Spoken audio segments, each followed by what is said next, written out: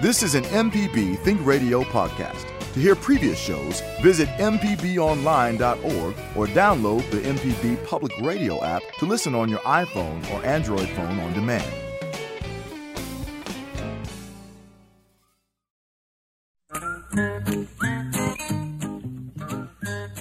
Okie doke, folks. Welcome back. Horticulturist Fellow Rushing, broadcasting live from the pavilion beside the community garden. That's what I'm going to call it here in Oxford. A wonderful community garden. They've had it going quite some time, and some people are getting ready to plant. Some people have got stuff going on. There's lettuces. There's all sorts of herbs. I spotted some poison ivy in the corner, so we're going to have some great fall colors.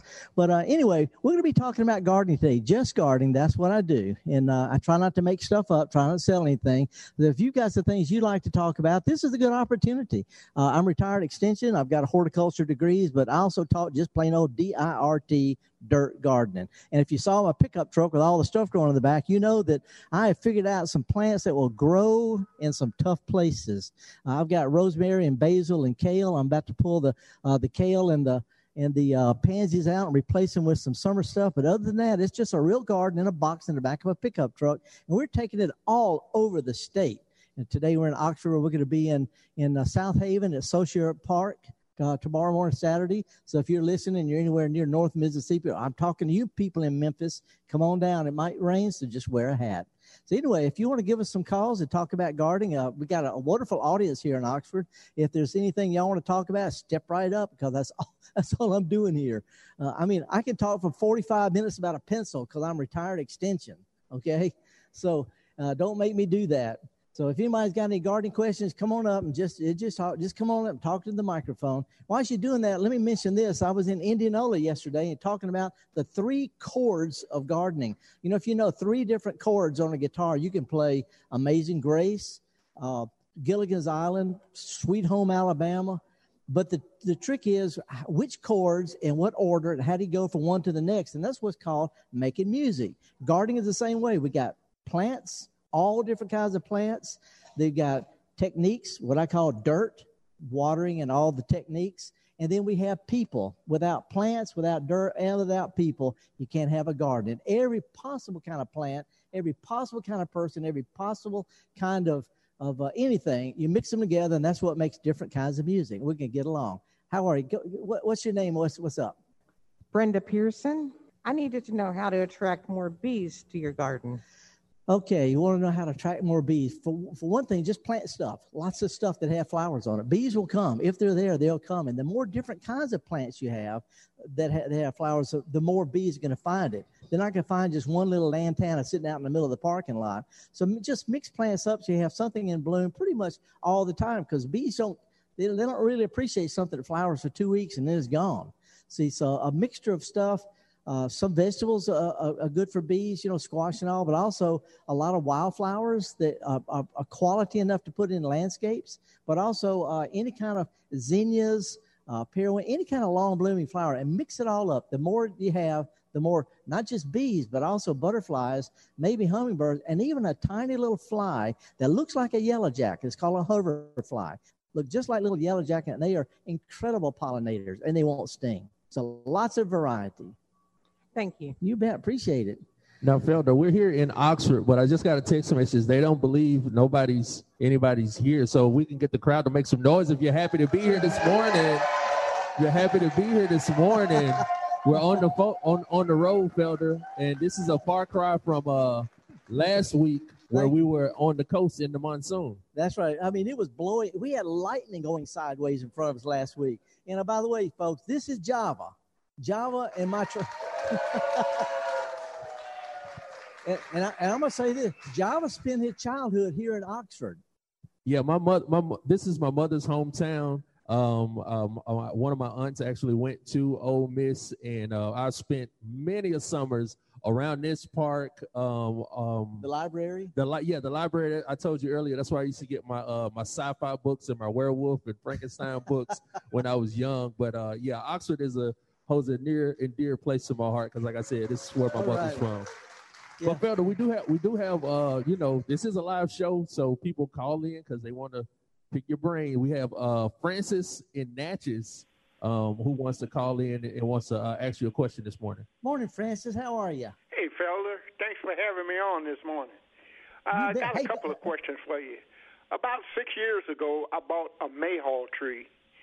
This was the first year that it ever bloomed. And about 10 little mayhaws come on it, but they fell off. What do I need to do with that bush? Second question. I got cucumbers and I got squash growing in that I'm going to put in my garden. Do you need rows to plant this stuff, or flat ground, or do you let it climb up on trellises, get it up off the ground? Both of those are good questions, Francis.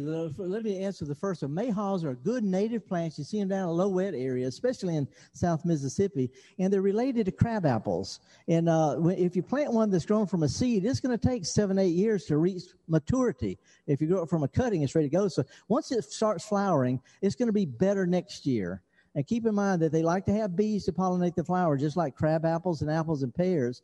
And also, if we have weird weather, who imagine having weird weather? If it blooms and it starts raining, the bees can't work the flowers. See, so a lot of times it's when it flowers, you just hope that you have decent weather and late frost and have enough bees and all that. So just give it some time. If it never makes fruit, ain't it pretty when it blooms? Okay. Down here I don't have honeybees. I got a lot of bumblebees and I got a lot of butterflies. Are they good pollinators? The bumblebee, a lot of times what you see as a bumblebee is really those carpenter bees that drill holes in wood, and they're excellent pollinators. I didn't have any honeybees in my yard when I needed them. I planted some blueberries, Francis, and I took them over to my son's house. They were still in pots about a month ago, and they're in bloom. I put them out by his backyard, and they got pollinated, and I brought them back to my yard. So if you don't have bees, maybe you take your plant to where they are. But anyway, let me ask you the question about the vegetables. If the plants stay wet, their roots rot. So we like to put them on a little hill or a little row, or just mount it up a little bit so that it drains away if we have heavy rains, but not so high you got to water all the time. So if you'll just add a little, dig your dirt, you got pretty good dirt in Natchez, but if you'll dig it up a little bit and stir in maybe a little bit of cheap potting soil or cheap compost, anything that comes in a bag, stir them together, sort of like crackers in a bowl of chili. You're going to have a whole lot better plant. Don't overdo it. Just add a little bit of stuff to help the roots get deep. And the cucumbers are going to need something to climb on. Gotcha. Thanks a lot, Appreciate Felder. Hey, we're going to be in Natchez, I think in like 2 weeks or something. John was looking that up. When we're going to be there? Oh, you had to look it up. May the 7th. We're going to be in Natchez on May the 7th. So I hope to see you there. Bring me some cucumbers. All right, you got a deal. Appreciate it. Next on the line, Felder, we have actually. I wish she would come down because it's windy in Oxford, but she's on the phone. Where are you, Wendy? It ain't windy down here on 2 counts that I know of. What's up? Hey, Felder. I figured with Howdy. that big crowd, I'd do better on the phone calling in. Oh, they're all spread out. They got masks on, and the ones that aren't, they said they got shot, so I'm going to trust them on that. So what's up? What can I help you with today? I've been listening to you talk about Asiatic jasmine in the past, but I haven't heard answers to these, 3 questions. I have it around my house, and I have a bed next to the house, and then hollies, and then the grass. And the Asiatic jasmine has kind of strangled up the hollies a little bit, and now it's escaped into the lawn. And I've heard you say the only solution is hand picking, and I have to say, really? Is that true? Well, Wendy, let me brag a little bit. I've written 30-something books. I've got degrees on top of degrees. I've been gardening for 40 or 50 years. I've been growing Asiatic jasmine and working with people with Asiatic jasmine for decades. And if there was something easier, I'd know it. I was afraid of that. Even Roundup just beads up and rolls off. See, so even herbicides, if you want to use them, it doesn't work. So luckily, it doesn't have underground runners. It's got stems that are real close to underground. So if you can get out when it's kind of moist, with the ground's easy, and get up under there on your hands and knees and pull it as best you can. Wear some gloves because it's gonna booger up your hands. But go ahead and pull as much as you can. Just have a fit.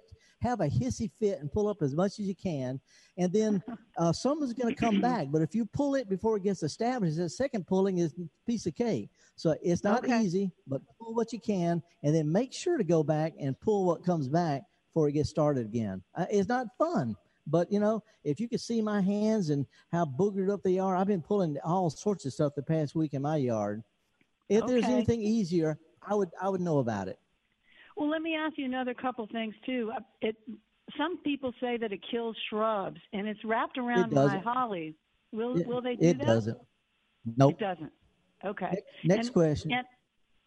And I did lose some shrubs, but I also have voles, and I wonder if there's any kind of teamwork going on between the jasmine and the voles. Have you ever seen that? Nope. Jasmine is something we brought in from Asia. It's a terrific ground cover. When it gets away from it, gets into other stuff, it can be a real thug. And it's just a plant. It's neither good nor bad, but it can be in spots that are not to our benefit. Okay. It's just a plant. All right. Just a plant. Appreciate it. All right. Well, thank you so much. I appreciate it. Well, you get in your car and come down here. All right. I'll see you in a minute. We came up here. We've been telling folks for years. We've been telling folks that for years, Mississippi Public Broadcasting is not Jackson. It is the entire state. And so we're taking out to the state. And some of you, who are, out in the boondocks, come on in. We don't care how you dress. There's people here barely dressed. And I ran to a fellow over there. He's got a big Ole Miss shirt and got an old hippie-looking woven hat. He said he has a 100-year-old kudzu he grows on purpose. So there's room for everybody in this big old pavilion. Other questions? And y'all are welcome. Yes, sir. It's not about plants, but it's about enemy of plants. We got a lot of fire ants over here. Oh, and we in the community garden, and we try to be organic and create systems where they just don't come. Do you have any organic recipes for fire ants? Yeah. It's a good question. Everybody, this time of year when it rains, fire ant mounds tend to split up into more mounds. They spread this time of year. They're not going to be as bad later. So if you sort of get a grip on them now, they won't be as bad later. This is their time to spread. A lot of people talk about diatomaceous earth. They have to crawl over it. It cuts them, but that washes away after a good rain. There are some organic insecticides that work and not going to harm your bees, but you have to treat the mound. But I've heard all sorts of stuff like boric acid and all that. To me, the easiest thing to do would be to look at it as a total garden approach. And even you want to keep it organic, that doesn't mean you can't put some fire ant bait around your fence that they'll take back to the nest. In other words, you don't have to treat your garden or the plants to get rid of the ants. If you can treat the mound in the evening when all the ants are in the mound, by morning they're gone before the bees start working the garden again. Anyway, there are some natural insecticides that work fine. I can't remember the names off the top of my head, but I could figure it out. To me, the two easiest ways to deal with fire ants, and I've dealt with them since I started with the Extension Service back in 1980. One is ignore them the best you can. If you got a mound, leave it alone. It will just be one mound. They won't pop up everywhere after this year. So work around them. Or else if you'll treat the individual mound late in the day while they're all in one spot, then even if you use a fire ant poison, it's gone by the next morning, and it's not going to be absorbed by plants that are a foot or more away. So it's not easy. We try to be organic, but fire ants change. They're not from here. They're not organic. They're not part of the system, and sometimes we have to deal with foreign life forces as best we can. So not a great answer, but personally, I don't see a problem in treating the mounds late in the day, and I'd rather, I answer the question best I can. I'm stumbling around here, Java. Well, we're going to go ahead and take our first break for the hour. We got Sabina from Columbus coming up after the break on the phone, and then we're going to take some more calls from the audience, correct? All right. And we're doing two cheesy tunes today, right? You sent two in the email. That's right. And by the way, Jay White, another producer at MPB, is back in the studio trying to make us all look tall and smart. So we'll be back with more right after this.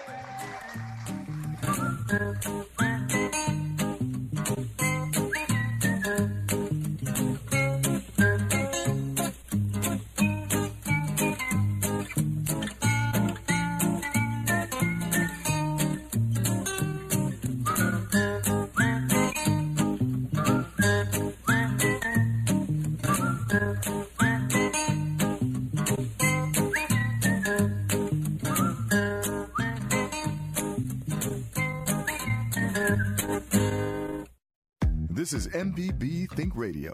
Mississippi is our mission.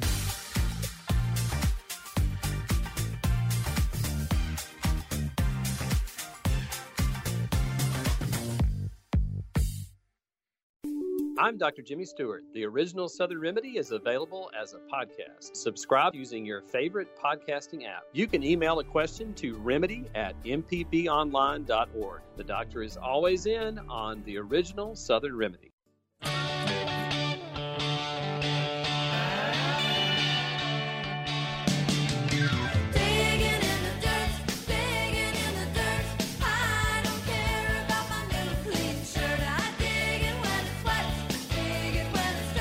All righty, folks. We are digging in the dirt, metaphorically anyway. I just got a note that a fellow from Nolan, a guy named Nolan is listening in from Milwaukee, Wisconsin. Woo! Hey, no. And also, we had a lady who had a question about boxwood. She didn't want to go on the air, but she wanted to know about rejuvenated boxwood. I didn't see where she went. Anyway, there's bifocals and got the sun to your back. You can cut a boxwood down to about a foot tall, and two things are going to happen. It's going to sprout back out, but it's going to take it a couple of months. It will. But meanwhile, your neighbors are going to talk bad about you because it looked like you killed it. But you can cut a boxwood back like you can a holly or rose or any other broadleaf plant. Junipers and cedars are about the only plants that don't like to be cut hard.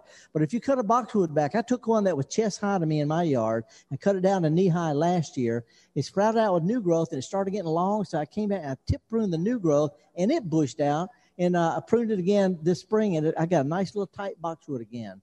But it's, we feel like it's a hard thing to do to a plant, but it's like plucking eyebrows. They'll be right back. So you said we have Sabina. I'm not sure where Sabina is calling from, but Sabina's on the line. Where are you calling from, Sabina? She's not paying attention now. Anyway, while you're doing that, let me mention this. Next week, we're going to be broadcasting live from the farmers market in Columbus, Mississippi. And the next day, we're going to be up in Tupelo, Saturday the 31st. We're going to Tupelo. So we're trying to get around the state as best we can. Hope to see some of y'all at South Haven Saturday morning. Associated Park, going to start about 9:30. So anybody have any questions, y'all feel free to just step right on up and talk, because that's all I do. I just talk about flowers and stuff. Somebody said, what do you do for a living? I said, well, I talk about flowers. They said, no, really. I said, no, really. And I found out last year because of COVID, I had to, I didn't have to, but I got to stay in my home instead of going to England like I usually do. And they won't let me in because I'm from America and the passport says I got COVID. So anyway, I learned that last year I'm not that good a gardener. I planted a lot of stuff, and some of it made it, some of it didn't. I had some weeds, I had bugs, I had stink bugs and fire ants. I had all sorts of things that go wrong. The difference is, horticulturally, I knew what was going wrong, and I wish I could have done something. So I planned ahead this year. Instead of planting stuff in single groups like corn and tomatoes and peppers, I planted groups of corn, and a few feet later, another group of corn, another group of corn, and then planted stuff around those, squash and beans. And I put zinnias around. In other words, I mixed stuff up. And not only did it grow better, but if something died, it wasn't so obvious because it wasn't in long, skinny rows. So. Well, actually, now let's go to another call in Oxford. Oh, phooey. And let's talk to Mary. Mary in Oxford. Hi, Mary. How are you? Oh, I'm okay. I heard Good. you talking about fire ants. And I heard somewhere, I don't remember where, that if you put cream of wheat on top of the fire ant mound, that will make them move somewhere else. But I had an epiphany, I hope. I put bird food around it. So the birds came and ate the bird food and the ants. Wow. Well, I'm speechless. And by the way, they were pulling your leg. Oxford has got a lot of different people from all over the country. It's a famous, known all over the country as a wonderful place to retire, to move, to raise kids and all like that. But it was somebody from up north who said cream of wheat because we are grits people. Well, I'm from North Carolina. Well, I'm just saying. And by the way, the grits. Well, hillbilly is what we call you from up in the mountains. That's what I am. The idea that grits kills fire ants is one of the most pervasive myths based on zilch. It does not work, but it makes people feel better. So go for it. Well, the bird food seems to work. Okay. Well, good luck on it. Well, appreciate it. Thanks for calling. Bye. Grits. Who eats cream of wheat? Come on, folks. This is a grits country. Next, let's go to Laura in Hattiesburg on the phone. Hey, Laura. Good morning. Okay. Hey, Felder. How are you? So far, so good.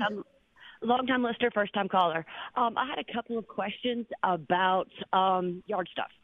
So in my front yard, I've got a ditch that constantly has running water in it, just, because it's drainage. Is there anything that I can plant there that won't stop up the ditch but keep the ground from eroding? No. No? Okay. Well, I was hoping maybe like swamp lilies or something like that, but...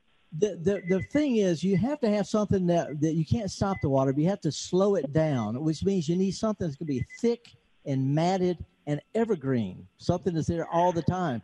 There's a lady in Oxford who's got some Asiatic jasmine she'll share with you. But that also, was going to be one of my questions before she called. Okay, but think about this. I drive all over the state. I have for years, and I work with native plants for a long time. We have some terrific perennials that like to be in a low wet ditch that dries out in the summertime. This yellow flags iris. People call it yellow Louisiana iris. Yeah, I have some of that in my backyard. It'll grow in the ditch. It'll grow better in the ditch because it likes to be wet part of the year. Also, we have a plant that a lot of people call a weed. It's called dollar weed. It's got a real round, slick leaf. It likes wet areas.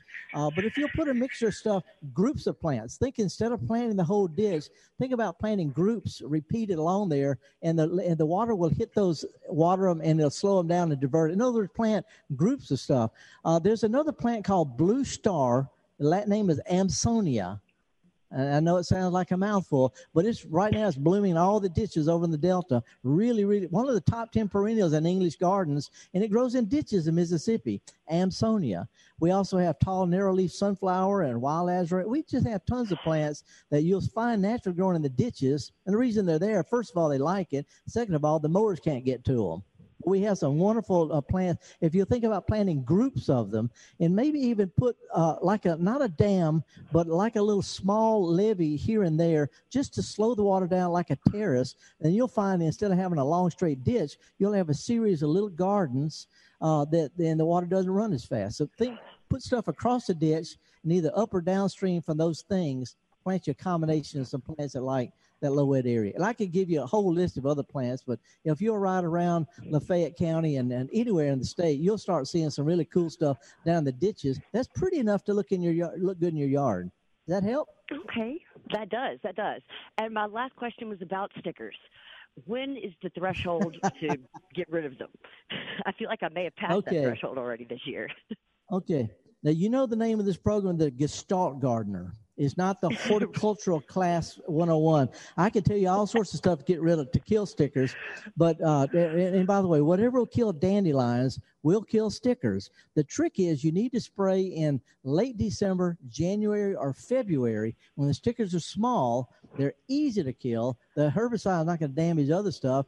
But by the time it becomes a problem, like many of our weeds, our wildflowers, our meadow lawns, the clovers and the dandelions and the stickers, all those things, by the time they start warming up and growing and flowering and setting seeds in March and April, weed killers just don't work as well on them. So if you want to control them, get them while they're small and while your other stuff is dormant. Now, that's the way to control it. To me, an easier way is to go out to Dollar General and get you a pair of flip-flops and forget about them. Because you're going to have stickers, and I'll tell you why. Because I can tell you don't water your grass, you don't fertilize it, and you mow it too close. That's the reason you got stickers. Am I right? I was kind of, it could be, because my yard guys, I just bought the house last year, and I didn't notice them last year, but they're here this year. And I fertilized this year, and then, I think they are cutting it too short. Yeah. It looks like it's getting burned. Stickers are a symptom they're a symptom that you've got a real thin lawn. The number 1, 2, and 3 ways to control stickers have nothing to do with sprays. Mow higher, which nobody likes to do, but the grass wants to be mowed high. It'll get thicker. Fertilize at least every 2 or 3 or 4 years, sometime in April. And if you can give it a good soaking at least once a month when we go without rain in the summer, mowing right, fertilizing lightly, and occasional deep soaking will help your grass get thick, tall, dense, and you're not going to have any stickers. So stickers are the symptom, and the herbicides are just treating the symptom. That's all. Okay, well, Meanwhile, I figured that was what you were going to tell me because, I've been pulling weeds all week. Felder always says, fertilize. No. Felder doesn't say fertilize. He said give it a little fertilizer every 2 or 3 or 4 years. A little bit every now. Too much is worse than none at all. But I'm looking around here. We're by Armory Pavilion in Starkville. Sorry. Oops. I have a brother and sister graduating from Ole Miss. All right.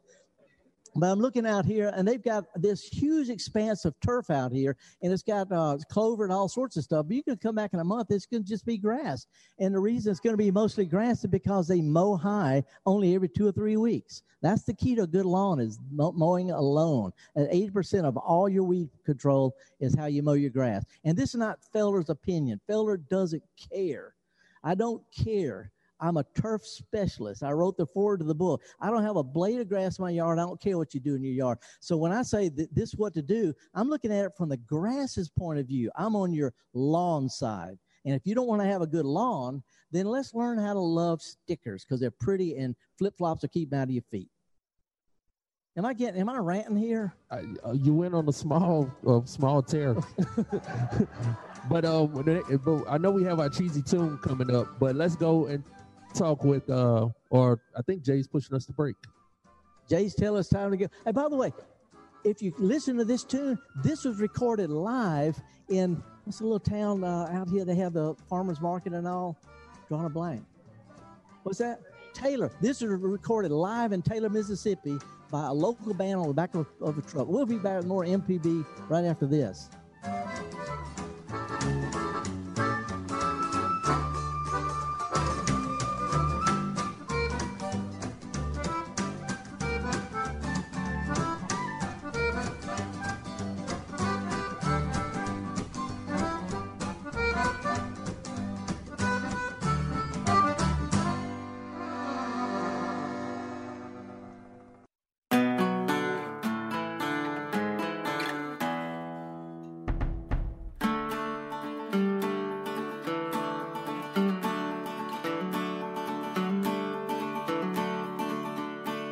Born a poor young country boy, Mother Nature's son.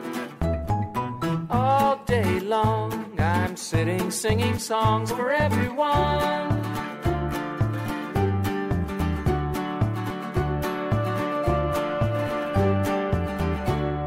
Sit beside a mountain stream, see her waters rise.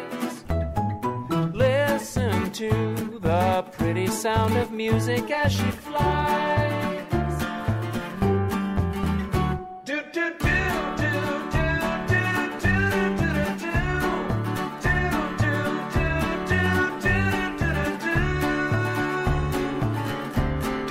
do do do do. Yeah yeah yeah. Find me in my field of grass, Mother Nature's son. Swaying daisies sing a lazy song beneath the sun. Do do do do do do do do do do do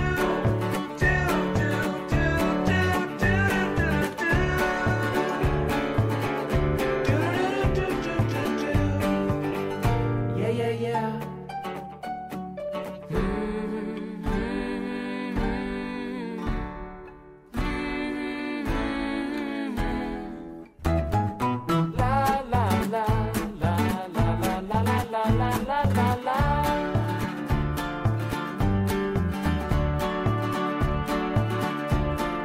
Mother Nature's son. Mississippi Public Broadcasting, Java Chapman. And I've got to brag on this, man. You know, my pickup truck and Java are more popular than I am. And everywhere I go, you drive your truck? I'm thinking, yeah, that's all I got to drive. But they always ask about Java. But I want to let y'all know that his Aunt Dilsey made it down here this morning. Morning, Aunt Dilsey. How much trouble was Java when he was a kid? You can't tell. Anyway, thank you for joining us. Go ahead and say something to Aunt Dilsey. No, I'm deeply honored that my Aunt Dilsey was able to join us this morning, because that is where I would spend my summers here in Oxford. So I'm happy. It's a homecoming. Okay, folks, if you've got something, yeah. Woo-hoo. Again, we're going to be in South Haven, Mississippi, just south of the state line on Saturday morning for about 9:30 at Social Park, and we're going to be broadcasting live from Columbus Farmers Market next Friday, and then we're going to be at a big do in Tupelo next Saturday. We'll give details about that next week. I brought my grandmother's concrete chicken. A lot of people have heard about my truck and want to know if I drive it. Yeah, this truck has got about 600 miles on it the past week. And the plants, the oregano, the basil, the oregano and the rosemary is holding up. The kale is holding up. The pansies and violas are going to start petering out real soon. I'm going to just pull them out and stick some basil and some little zinnias in their holes. That's just what we do. It's called gardening. But I've got little shrubs. I've got perennials. I got one plant I pruned I don't cut my hair, but you can look at that golden ligustrum and tell at least I know what to do. I know how to prune stuff if I have to. But anyway, I started this truck garden because people are whining about not being able to garden. I'm thinking if I can grow in the back of a pickup truck, you can garden anywhere. It's just a box. It's bigger than a window box, but not better. Anybody, any of y'all have any questions about gardening while I'm here? Yeah, it's a hot mic, and I think we have one of my favorite guys that I recently met. Introduce yourself. Hey, Felder. Welcome to Oxford, and thank you for bringing the coolest man in Mississippi, Mr. Java Tapman, to town. There you go. We got a lot of cool people in Oxford. That's the man right there. Okay, now before you ask your question, I'm gonna say you're the guy who says you got a 100-year-old kudzu. That's right. Y'all need to come see it. And you're gonna put some typewriters on sticks and grow vines off of. Here's what I'm gonna do. You've heard of Stonehenge. Stonehenge, yeah. Right. Well, I've got these 16-foot, 12 by 12 poles. And I'm going to put 4 feet in the ground. I'll have 12 feet up there, and I'm going to use some Avent Dairy milk crates to make planters on top of them. There you go. And I'm going to put some antique typewriters on top of that and plant vines inside them so they'll grow up through the typewriters. You know, we like typewriters here in Lafayette County. Yeah, we call it Little Brother Hinge. Little Brother Hinge. Isn't that the brand of typewriters? Oh, well, no, I use a Remington myself. Remington Hinge. Underwood is good. Underwood Hinge. But my question is, I was gonna go with kudzu, but I'm gonna use these ornamental sweet potatoes. Yeah, they're good. And it's gonna be 12 feet in the air. So I don't mind getting high, but I don't want to have to climb a ladder, to do anything to these vines. I want to plant it and let it go. So you're gonna need to run you some little tubes up to the top there where you can water while you stand on the ground. Oh, so I'm going to have to water. I can't depend on the rain? Nope. You can go up to Memphis and see they got a Hobby Lobby and get you some fake plants. Well, I'm a fake gardener, so that worked pretty well. Anyway. All right, well, the tubes then. Yeah, trickle irrigation. It's you get your hose that runs out there, and you get the individual parts like at Home Depot or Lowe's or something, and it's a tube. And you screw your hose in the end of it, and every now and then you punch a hole, and it's got a little tube that goes up to the top. So you turn it on, and it runs water up to each pot. All those wonderful hanging baskets you see around pubs in England, they've all got drip irrigation. And nobody out there watering all the time. Well, that's what I bet you I can go up the road here to Sneed's Hardware, locally owned place, and get the same stuff. Probably can. Can. All right, we appreciate y'all being here. Appreciate that. Well, we do have some phone calls to get back to. Okay, I want to mention whenever you're ready. The poles that you're talking about, put some chains between them and grow stuff on those too. If we're going to trash out Oxford, let's trash Oxford out. Who we got? Let's go back to Sabina in Columbus. We dropped her a little while ago, but she's back. Sabina in Columbus. Hey, Sabina. Sorry about that. By the way, we're going to be in Columbus at the Farmers Market next Friday, so come on down and see us. But what you got this morning? Okay, I have some knockout roses, and I have on one there is new growth, but that new growth is really bunchy, and and the leaves are they really be becoming narrow leaves. What is that? Unfortunately, and I hate if I wish I could just be cheerful all the time. And I'm cheerful, the antihistamines help, but in general, I have to be the bearer of bad news. And there's a disease, a virus out there that's called rose rosette. It's spread by insects from one plant to the other and by pruning shears, and it causes the new growth to be twisty and bunchy and knotty, and it just looks really, really funny.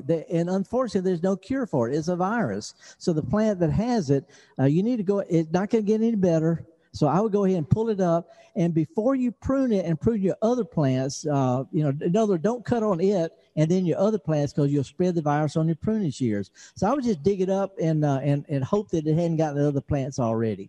So, okay. And I'm sorry, rose rosette is a real thing. I've grown roses before, and I never had any problems with that. But these were tea roses. I know. I understand, but this is a disease that's spread all over the country, all over the South, and again, it's called rose rosette. We're real familiar with it, and you hadn't had it yet because you've been lucky. So, I mean, it's just one of those things. It's something all of us rose growers, and I've been growing roses for half a century. I've got dozens of roses in an old cemetery, and I've got maybe 15 in my own garden. And if I see one hint of rose rosette, I'm pulling that plant up because there's nothing else I can do about it. So anyway, it's something that's coming, and like I say, it's just something to hunker down and realize when you pull it up out of that hole, you got a hole for something else already dug. So that's the good news. Exactly. I never thought of it that way. Thank you so much. My approach is if you can't fix it, flee it, or fight it, flow with it. And you sound like you heard about this, and I thought I need a call Felder to find out from the authorities. So thanks so much. All righty. Sorry. Bad news is ain't nothing you can do. Good news is we already halfway towards a new plant. Thank you. By the way, we've got some plants people brought in for a plant swap. I see, looks like, what is this little plant right here? Deep blue vein Cape primrose. Who brought a primrose? You know they don't grow in Oxford, Lafayette County. But it's an indoor plant. It's sort of like a big African violet. That's great. And we also have a red buckeye tree, which is a native tree. And it's all out in the woods. When it blooms, hummingbirds follow it from the coast all the way up into Canada. And we've got a little columbine and drawing a blank, gladiolus. There, I helped that. Any other questions? Well, we do have a question from Cindy and Brandon on the phone. Hi, Cindy. What's up? Hey, Felder, I don't know if you remember last year when we went to the Flora plant swap. We didn't have a good turnout. So I got an email the other day, and the Flora Public Library spring plant swap is next Wednesday, the 28th, at 9 o'clock, from 9 to 11. It's at the gym again, like last time. I'm glad you reminded that. This is the oldest plant swap in the known universe. Literally, I belong to a plant swap group in Sheffield, England. It's the oldest one in England, but it's only been going about 15 years. The Flora plant swap, the Janice Watkins started at the library, has been going since 1990 without missing a single year. So I'll see you next Wednesday there. Okay? Right. It's going to be outside, and you're supposed to wear a mask. So see you then. It works fine. Thank you so much. It's not going to be in the library. It's going to be right across the railroad tracks from the library in Flora. And by the way, the Master Gardeners, the Metro Master Gardeners in Jackson are having a huge plant swap at Minell Gardens Saturday from 8 till 10. They've got an incredible number of plants, fruits, native plants, wildflowers, yard plants, all sorts of stuff they've been growing for a whole year. So if you get down to Minell Gardens 8 to 10 on Saturday morning, Master Gardeners, and you get to walk through the beautiful little gardens there too. So. Got somebody stepping up to the mic here in Oxford. Yes. So I have a question. We have a house with a front bed that has what my neighbor calls hootenanny in it. Apparently, the people who owned the house before we did planted it, and I have done my best to get rid of it with no success. So I have no problems with poison. Give me the strongest poison you can recommend, but it's just it's a pretty Hootinia. Got two T. Okay. Yeah, and it's got a real slick leaf, a little ground cover. Is it the variegated kind? Got the splashes of color on the leaves? Yeah, and it does these little white flowers, and it stinks. It's one of those. It's one of those plants that that everybody says, "Ooh, this nice," and the next thing you know, this all over everywhere. Yeah. Unfortunately, it grows in wet areas too, low wet areas. Yeah. When you put it in a French drain, it's not helping. No, it has a slick leaf though. Weed killers beat up and roll off. So this is another case where you just need to dig it as best you can. Come back a couple of months later and get what you missed, and you're gonna have to come back with this one more time. Each time I come back with it like every year. Like get as much as you can the first time, and then don't wait till next year. Come back a few weeks later when something's come back and get it before it has a chance to get reestablished. In other words, you want to peter it out instead of pulling it up, let it get reestablished and doing that. So it could take at least 2 or maybe 3 pull-ins a few weeks apart. Each time gets easier, but if you don't follow it up, what little piece you left is going to take over. Okay. So poison ain't gonna help me. I don't have a problem using any kind of pesticides carefully, but there's not one I would know that would kill that plant. Sorry, that's the truth. Yes, sir. Good morning. I need to ask you a question. Put it this close is to about the Sasanqua.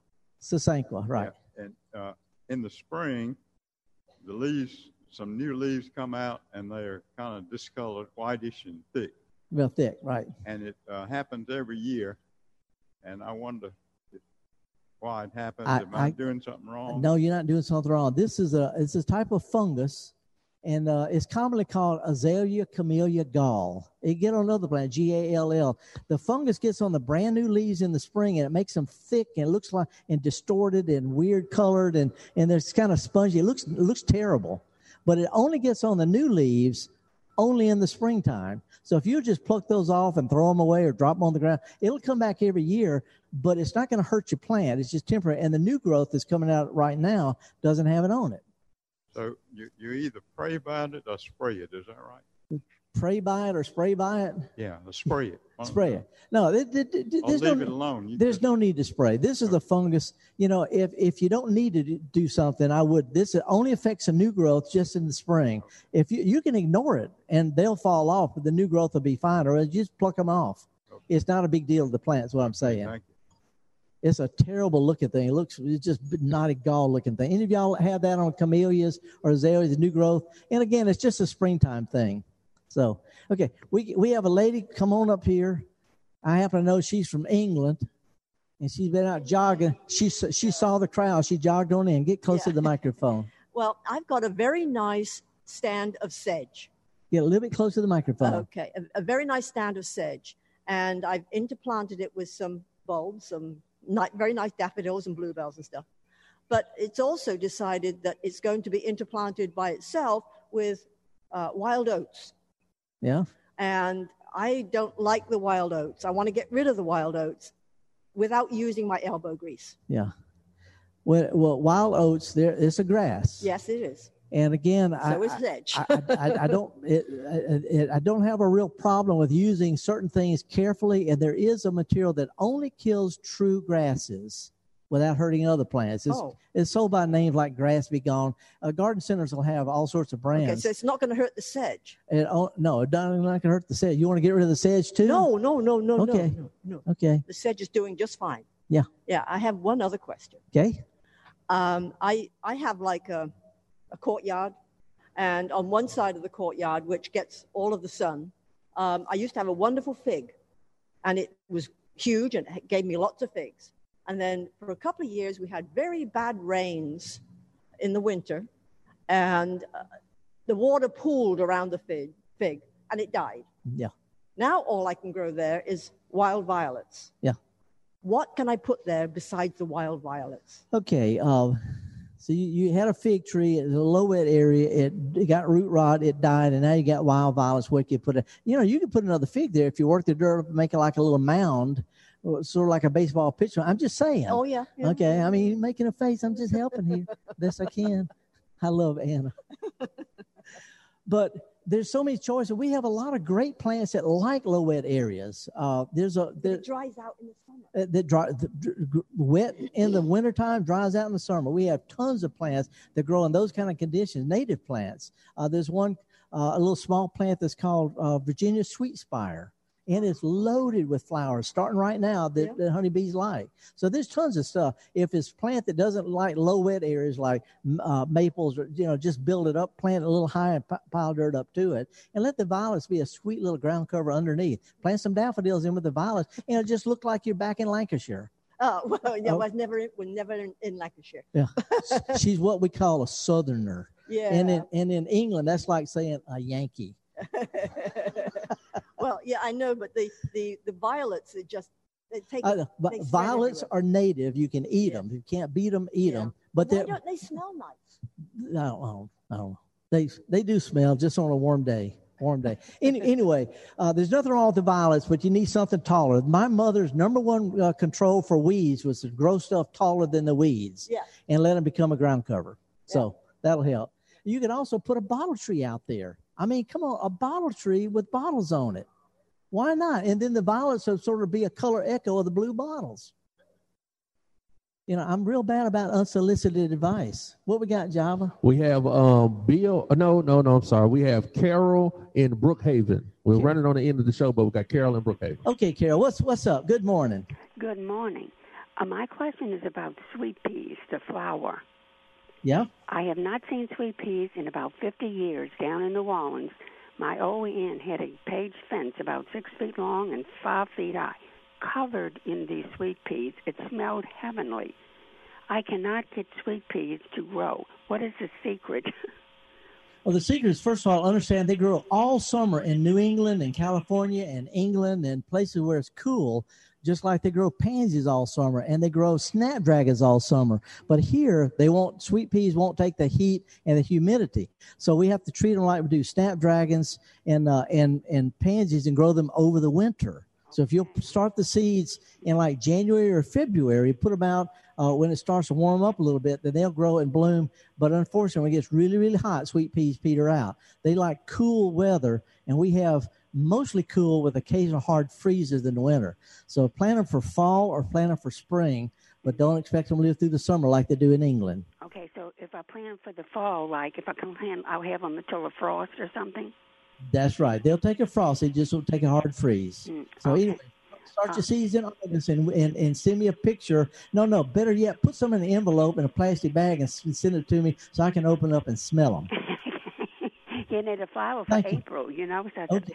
Yeah. But they were well, so we pretty, appreciate and I figure we're way up here north in Brookhaven, so I mean they ought to grow. I know, but they won't take the hot summer. Sorry about that. So anyway, appreciate your call. We've just about run out of time. We got Lauren in Natchez real quick. Lauren in Natchez. She's been holding. Okay, I'm going to be in Natchez in a couple of weeks, Lauren, but what can I help you with today? Hello, Lauren.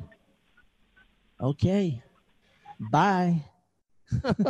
Well, yeah, we will be in Natchez. This is live radio.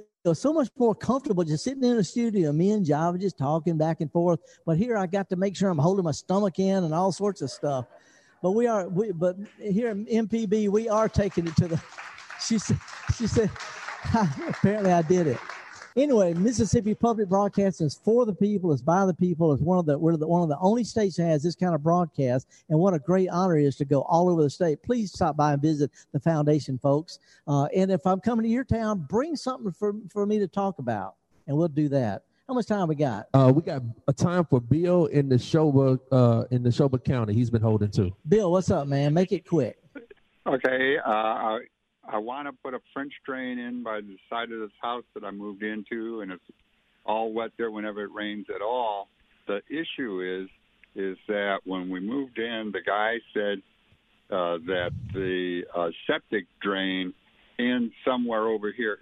I don't want to cut into the French drain. Is there some way I can tell where the septic drain ends?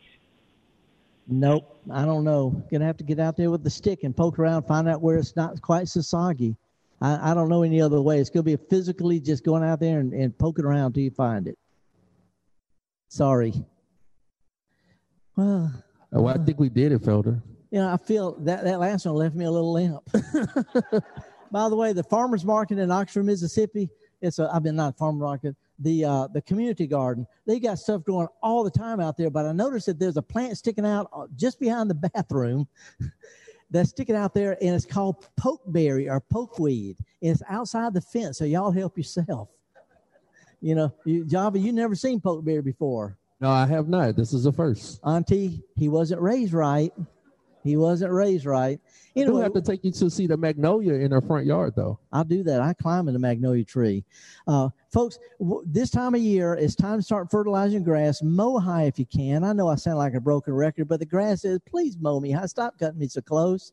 And if you like to fertilize, this is the month. If you don't like to fertilize, at least every 3 or 4 months, 3 or 4 years, this is time to do it. And we have lots of time to plant. Maybe the cold weather's passed. I don't know. Who knows? I thought it was a couple of weeks ago, but it's time, folks, to start gardening for the summertime. Plant heavy so that some of it dies. You can't tell because you still have something left. If you have a chance to take a kid to a farmer's market or a garden center, or just take them out in the yard and wiggle your fingers around the dirt. Java, it's all about teaching people how to do what? Eat dirty. Oxford, right. thank you for coming out this morning.